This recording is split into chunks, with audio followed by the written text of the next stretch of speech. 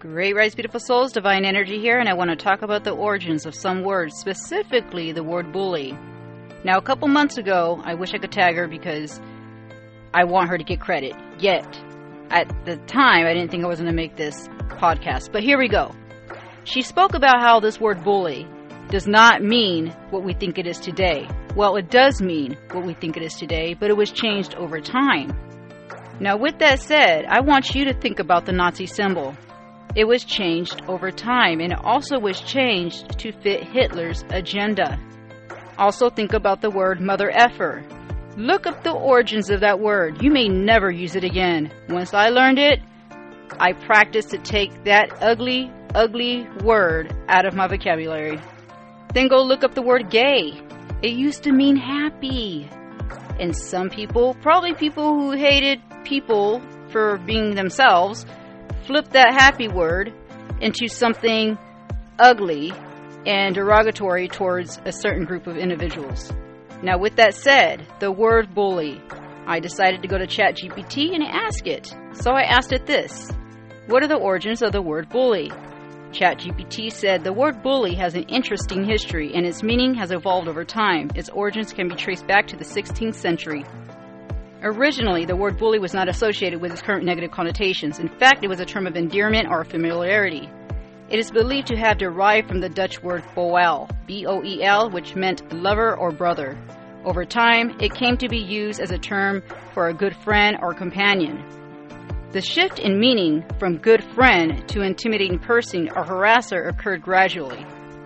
By the 17th century, bully was being used to describe someone who engaged in aggressive or threatening behavior. This negative connotation likely developed as the language evolved, and the term was used to describe those who use their physical strength or power to oppress or harm others.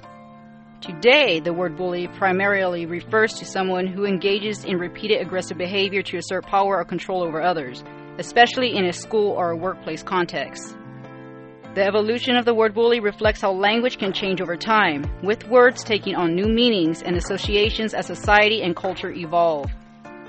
Now, with that said, I can see how this can transpire over time with a lot of things that we do within this world.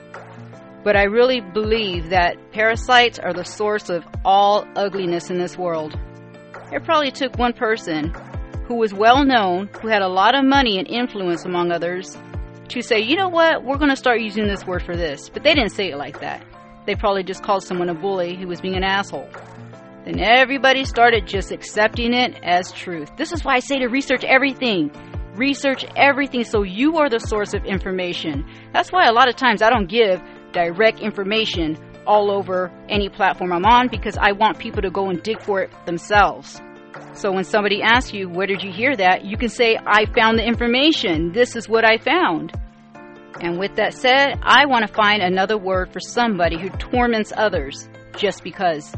This whole world is controlled and manipulated by parasites, aka bullies. But we're going to find a different word. Well, I am anyways for myself. So I asked GPT, what are the alternate words for this word bully? And it gave me 10 of them. The first one, of course, is bully. I'm not going to use that. 2 is harasser, 3 is teaser, 4 is tormentor, 5 is aggressor, 6 is troublemaker, 7 is persecutor, 8 is intimidator, number 9, provoker, number 10, predator. Now for me, I'm going to start using predator until I find something more fitting, because all those other ones, nope. And I know predator is like an umbrella term for different things like molester, graper, things like that. Someone who just picks on the weaker person. Well, they think they're weaker. That's their own perception of it, though. But when I look at what ChatGPT wrote about the word predator, it says, in a more severe context, this term can be used to describe someone who preys on vulnerable individuals. Vulnerable, my bad. So I guess it fits. Predator it is. Now, if you find something out there that's more fitting than this, please let us know. We all want to learn and start using the same language so we're all on the same page. Just like parasites, I call all politicians, celebrities, anyone who has dark agendas, who know what they're doing with this world, I call them parasites. That's what they are. They leech on people and take their energy as much as they can. And when that person gets tired of it or moves on, they find somebody else. And that's basically it. Until next time, thank you and have a beautiful human experience. And don't be a predator, and call out predators, and protect others from predators. They're everywhere, especially in the military. Oh my gosh. That's all I have to say about that. Well, I said goodbye one time, so I'm going to say it again. Until next time, thank you. Have a beautiful human experience. And thank you for checking out my blog. And thank you for signing up. To everyone who signed up, I thank you. I'm so grateful. The only way I can keep this podcast and everything going with messages is to have people involved. I need you guys. For anyone saying they don't need anyone, when it comes to getting a message out there and trying to assist in the world into waking, they are lying to themselves, and they are very much in denial. And for the third time, thank you and have a beautiful human experience.